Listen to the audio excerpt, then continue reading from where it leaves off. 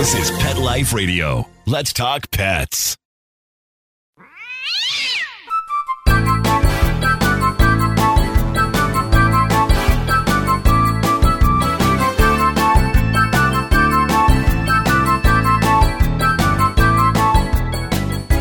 Hey there, cat lovers. Welcome to 9 Lives with Dr. Cat. I'm your host, Dr. Catherine Prim, and I'm a small animal veterinarian and cat lover. So today is kind of different because we are responding to a listener request that we discuss how to introduce your cat to a new baby.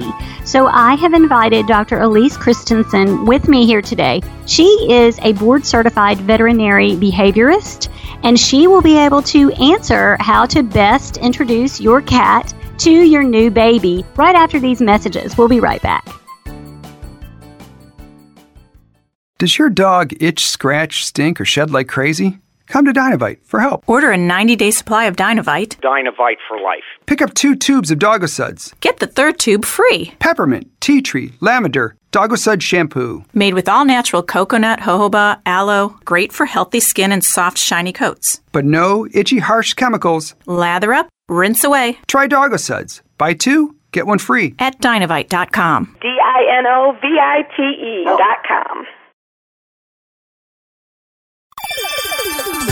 Let's Talk Pets on PetLifeRadio.com.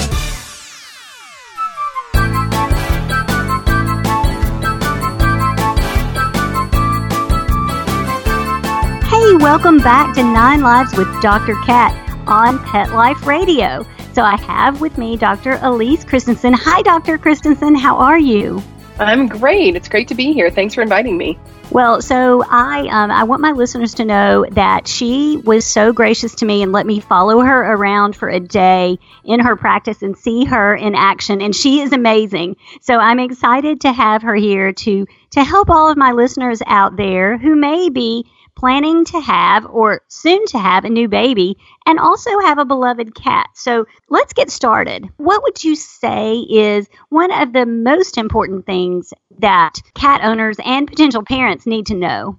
Wow, always making me narrow things down. Okay, my special talent is making things more complicated instead of simpler. So let's see if I can help. I think making sure that you have a routine that seems ridiculously simple and doable for your cat that you can do, you think, when baby shows up is probably one of the most important things. Cats, of course, are creatures that, while they do enjoy some level of variability, really don't love change that much. And having a new baby in the home creates a cascade of changes that can be intolerable for some cats, especially if they don't have some help on the upfront.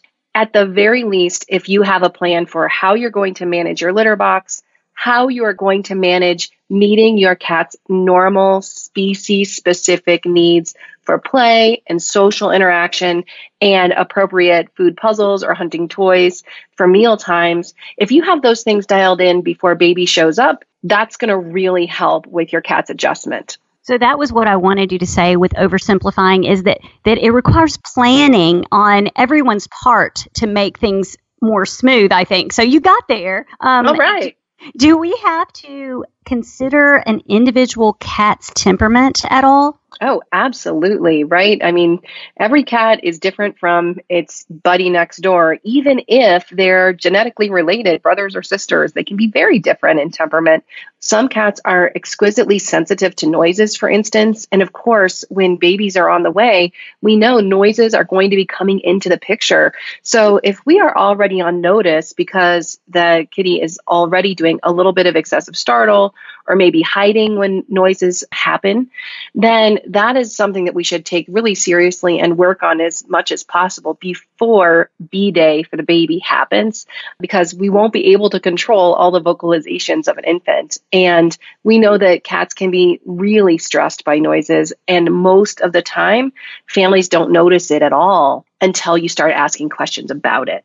So can you prepare or attenuate your cat's response to the noises associated with a baby? You bet. I mean, the first part of working on any problem with fear or anxiety is making sure that you're meeting that animal's needs as an individual and as a species. So we talked a little bit about that as far as making sure we have play, making sure litter boxes are clean, making sure that we are using food puzzles or hunting toys for all of our meals as often as possible. Those would be our baseline work.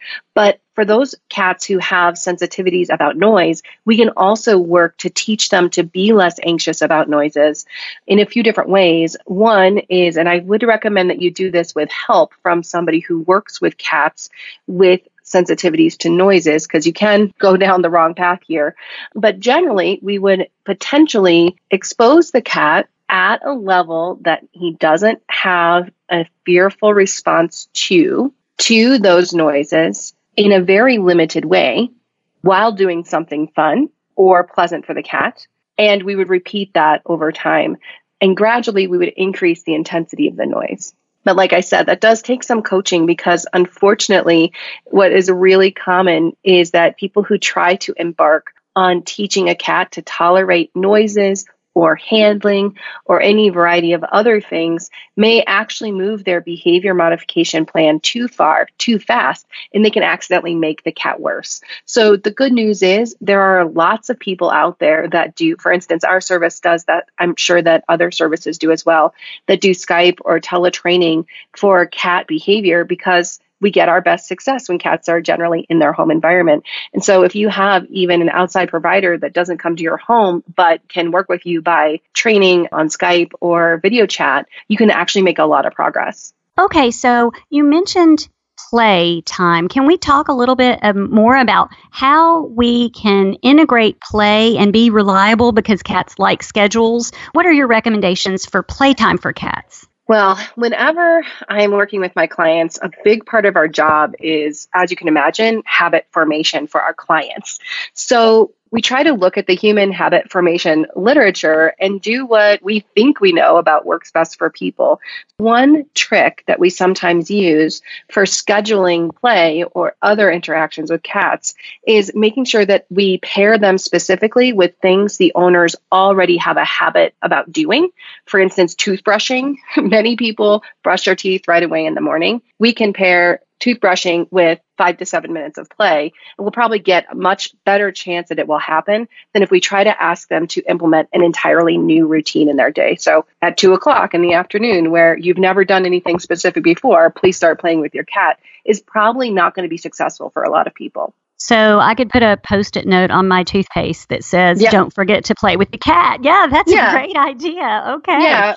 Or when you're making your tea in the morning, if you drink coffee or make tea, or at night, if you make a cocktail, right? If I'm doing this specific action, the thing that gets paired with it is an interaction with the cat. Well, I drink a lot of coffee, so my cat would get a lot of playing. So what about the cat being used to kind of being the center of attention, and now the parents are going to be completely focused on this new being? Is there anything that you can kind of do to head that off?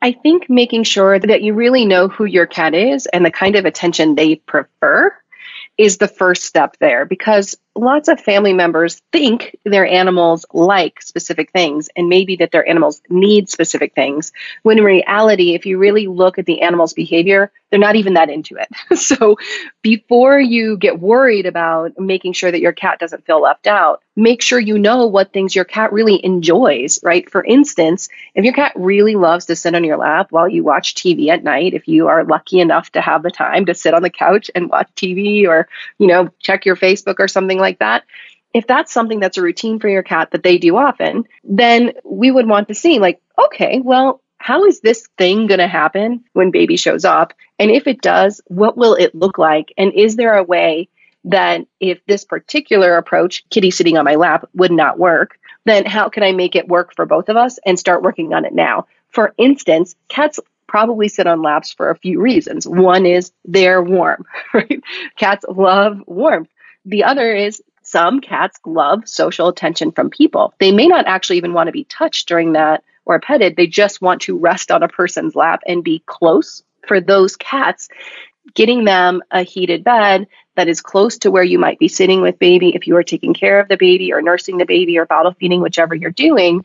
So the cat can be close, but still has the softness and the warmth of something cozy, can be a win-win, because then we can have the closeness, but without having the cat on your lap at the same time, which, as long as your cat is not aggressive in any way, is not necessarily dangerous for the baby to have baby and kitty very close. It's just difficult because, especially if you're a first-time parent, the mechanics of nursing and bottle feeding and diaper changing, they're all so new that it can add just an extra wrinkle to getting your stuff done.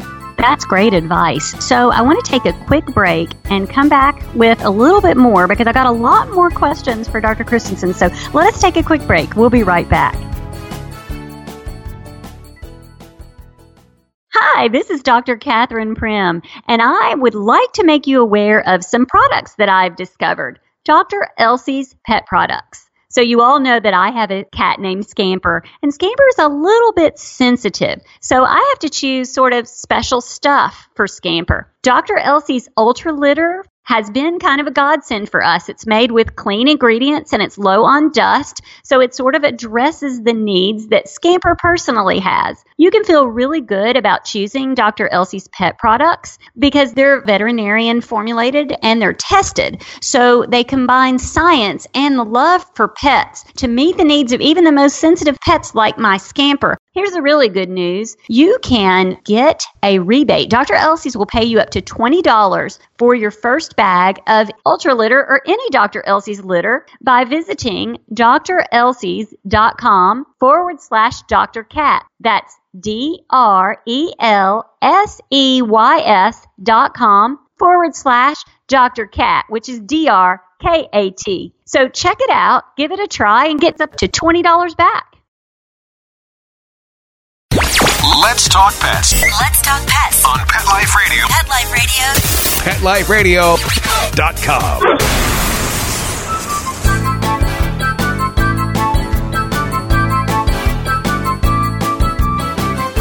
Welcome back to 9 Lives with Dr. Cat on Pet Life Radio. And of course, we're here talking about integrating your new baby into your home where you already have a cat or cats. So I want to kind of pick up where we left off. You said some things that I think are important about giving a cat a safe place. Can you go into a little more detail on that? You bet. Probably every person and every cat, certainly every dog and lots of different species, are going to feel more comfortable interacting with the world if they have what for them is a safe home base. And I don't just mean a home, I mean a specific location where they can reliably go and have a pleasant environment. Then that would be determined by the individual animal that they can go to and be undisturbed. So for many cats, not all, this is different, of course, depending on the cat, but many cats like to have elevated resting areas. Many cats prefer those resting areas to have something cozy on them. So like your typical polyester fleece or those little wool blankets. Or right now I have what I call my cat's little cloud ledge where he goes and it's just a sheep fleece actually that he loves to rest on. So make sure that we have a space that we make extra fun and extra positive that the animal can go to escape the general stressors of life. Having a baby around is stressful for everybody. Having a baby around for an animal who may not have been socialized, that is exposed in a pleasant way to infants and infant crying and infant movements early in life, it can be very stressful for cats. So we want to make sure they have a space that they can go to on their own. And in a perfect world, we even teach them to go there on cue. We teach them to go there when we ask, because the problem for a lot of families is that they don't recognize that even sometimes when animals want to move away from a situation, or even when they are feeling stressed, if their brains get into fight or flight or freeze, they cannot move. And so if you are able to use a cue and to train a cue well ahead of time so that they pair, or in their head, they're able to recognize, when I hear that, something good is going to happen for me. I'm going to go to my safe spot and something really good is going to happen for me. We sometimes move them out of harm's way, and we can help them de-stress by doing that. they'll also, of course, always have the opportunity to go on their own. So we find the place that the cat likes the best. Sometimes it's elevated. For some cats, it wouldn't be. Sometimes it would be like a little hidey hole. Sometimes it would be something open. This would just depend on the cat. Ideally, we have multiple locations where the cat could go, but you need to have at least one. And we might say, okay, we'll take treats that we know the cat likes. And even when the cat's not in that spot, we're going to sprinkle a few in there so that if he or she happens to go up there, it's not just a cozy, safe place, but it's also super awesome. Kind of like if I went up to my bedroom and there was a chocolate on my pillow, right? I'd be like, awesome, best day ever, right? Same thing here. We want to just kind of get them excited about going to that spot. And if we see them in that spot on their own, we might come by and do things that we are convinced the animal likes. So for some cats, that would be petting under the chin or around the head area. I wouldn't touch them anywhere else in a safe zone, and I would only touch them if I was convinced the cat liked it. Or you could put treats or even a little bit of catnip in there to make it pleasant. So it's really funny. The safe place that I picked for my cat is not really the safe place that he wanted, and I thought it looked great. So I think listening to your cat is important, don't you think? So important. And you can find where your cat likes to go by just watching their behavior, right? If, for instance, my cat, his preferred area, if it's not his sort of elevated cloud lounge, is immediately in front of the fireplace in the winter, right? That's where he wants to be. It's on the floor, so it sort of defies logic if you know cat behavior. We always think of them wanting some place that's elevated, but for him, the heat is more important. He likes being close to that ambient heat. So if I were having a baby and eventually, of course, importantly, a toddler, right? And I knew that my cat's preferred safe zone was by the fireplace, I would probably be making a plan for how I was going to keep the toddler away from that zone, whether I was using it, for instance, an exercise pen, even a short one can be useful for cats and toddlers to keep them safely separated. Well, toddlers add a whole new element because the toddler can actually pursue the cat. So let's talk about that for a minute. Do you have any advice on that? Yeah, my first bit of advice on toddlers and cats is please do not use your cat to teach your toddler how to pet cats. It's one of those times where, every once in a while for lectures, I'll go on YouTube and try to find videos. And what ends up happening is I end up looking at all the videos and quietly imploding in my brain because people are doing the best that they can with what they have. What they don't know is that there is a lot of development that has to happen for a human to be able to touch a cat in a way a cat likes. Even many adults do not have the impulse control required to pet a cat in the way the cat would find enjoyable. So we can't expect an 18-month-old to get that. That's completely irrational. But because people have a misunderstanding of child development and what they can do at what ages, and because they don't really understand the body language their cat might be showing, saying that they're not interested in being touched or being touched in that way, they may accidentally encourage multiple interactions between the toddler and the cat that instead of improving their relationship, actively damage it. So if there was one thing I would tell families with toddlers, it's yes, teach your toddler cat body language and how to touch a cat, but don't practice touching on your live cat. Get a stuffed animal, practice with that. I find that my cat tells me things. I'm an adult and I'm a veterinarian, but sometimes he doesn't want to be petted in the way that I pet him, and I just have to kind of watch him. So, cats just aren't easy as some pets may be. I think that's true, but I think mostly it's because people don't really read them very well, and they don't err on the side of respectfully removing themselves if the cat is showing a sign that is difficult to interpret. For instance, some cats, when they're very excited, either in a good way or in a way that says they're very uncomfortable and excited, will do a lot of tail thrashing, right? So my instructions to families is if your cat's tail is moving, you should stop what you're doing because the chances are what you're doing is uncomfortable or stressful for the cat. I would rather err on the side of caution. So if we can just help people understand their cat's body language a little bit better, and they can have a little bit more impulse control about how they interact, I think actually would have a lot more positive interactions.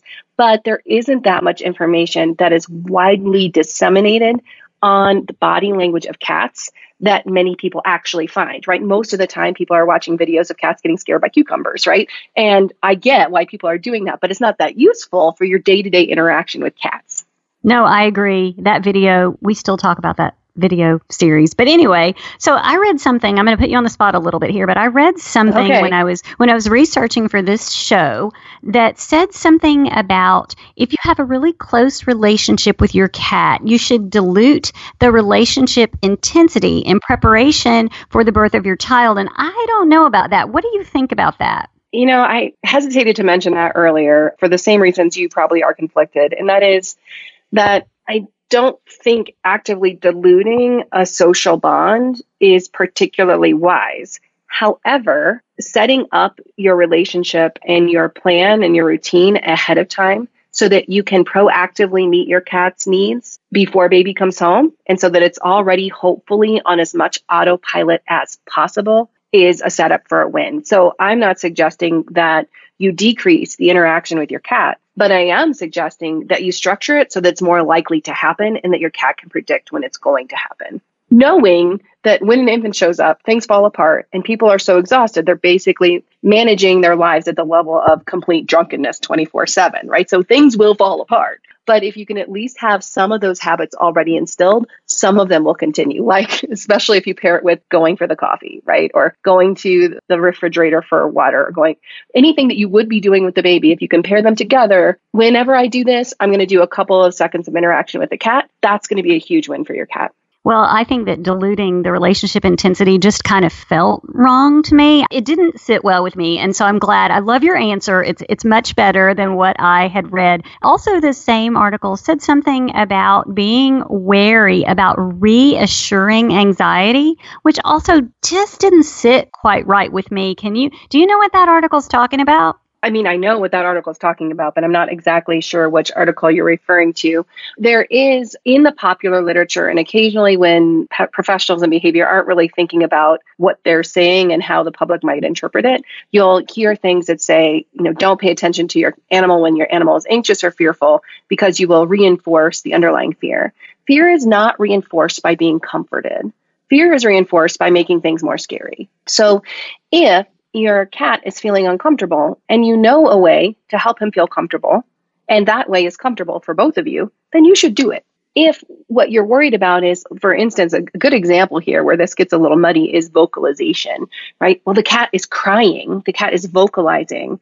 Maybe he's vocalizing because he's anxious. The problem here is that cats are extremely vulnerable to reinforcement of vocalization. So while you wouldn't necessarily be reinforcing the fear, if you comforted a cat who is vocalizing due to fear, you might accidentally reinforce the behavior of vocalization. So there is a place here where it seems like it's splitting hairs, but it's actually an important difference.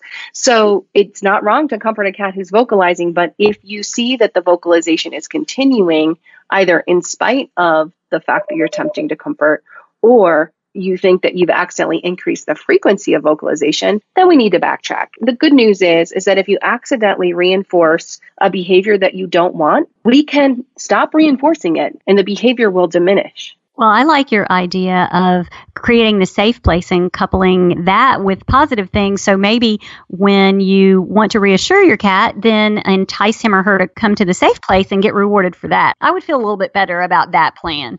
Yeah, absolutely. There's a lot of ways that you can help de-escalate an animal, whether it's a human or a non-human animal's anxiety or fear, that would require you to interact with that individual in the moment. I mean, if you have a misunderstanding of the science of learning and the science of behavior, and certainly if you've been parented in very specific ways, you might feel very weird about trying to coach that animal or that individual through their fear in a healthy way. Of course, you are well aware that there's still plenty of parents who feel like the science suggests that we should throw kids literally into the deep end if they're afraid of water, or that if our child is crying because of vaccinations, we shouldn't be comforting them because we might be exacerbating their fear.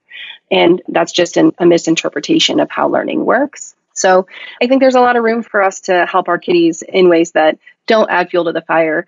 And again, the good news is if you accidentally reinforce a behavior you don't want, we can backtrack. Well, that is definitely good news because I do like to comfort my cat sometimes when I think that he feels afraid. So yes, I appreciate your input on that. Well, so can you speak a little bit about if someone has questions about stuff like that, how do they find a veterinary behaviorist, or how do they find good information for themselves? Oh, that's a great question. Actually, I know it's just me getting so dorked out on what I do, but there's never been a better time to be a cat owner. We know so much about cats. We still need to know a lot more, but there's so much easier access to excellent scientifically based information on cat behavior than there's ever been before. For instance, when I first started, this is so sad, but when I first started in vet school and in my residency, like the internet just wasn't as good as it is now, right?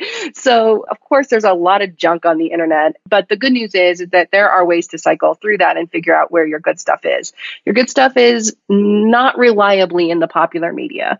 It can be there, but you can't rely on it. You can always look for a veterinary behaviorist at the College of Veterinary Behaviorists website, and you can find that easily enough. Just type in American College of Veterinary Behaviorists into Google, and you will find it.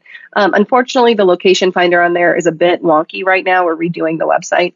But for basic information on cat behavior, one of the best places to go right now, there's two. One is the Fear Free website, so Fear Free Happy Homes.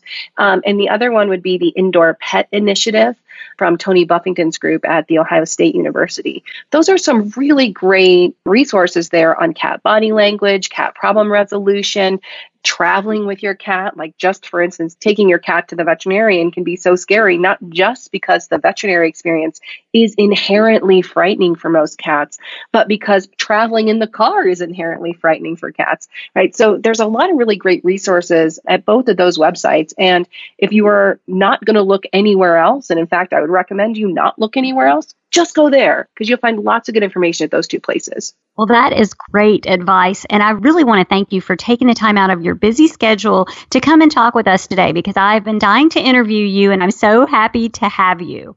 Well, thank you so much for having me. I love that you do a podcast about cats. Cats don't get nearly enough attention, and we know they're getting to be more and more popular as pets for all of the reasons that cat lovers like us know about, and that is that they're fascinating and adorable and so much fun to live your life around. I agree. They are definitely individuals. My cat is his own man. So That's right. Thank you to all of my listeners for being loyal and wonderful. And thank you to my amazing producer, Mark Winter. Now, I want you guys to all go out and have a perfect day. Let's Talk Pets, every week on demand, only on PetLifeRadio.com.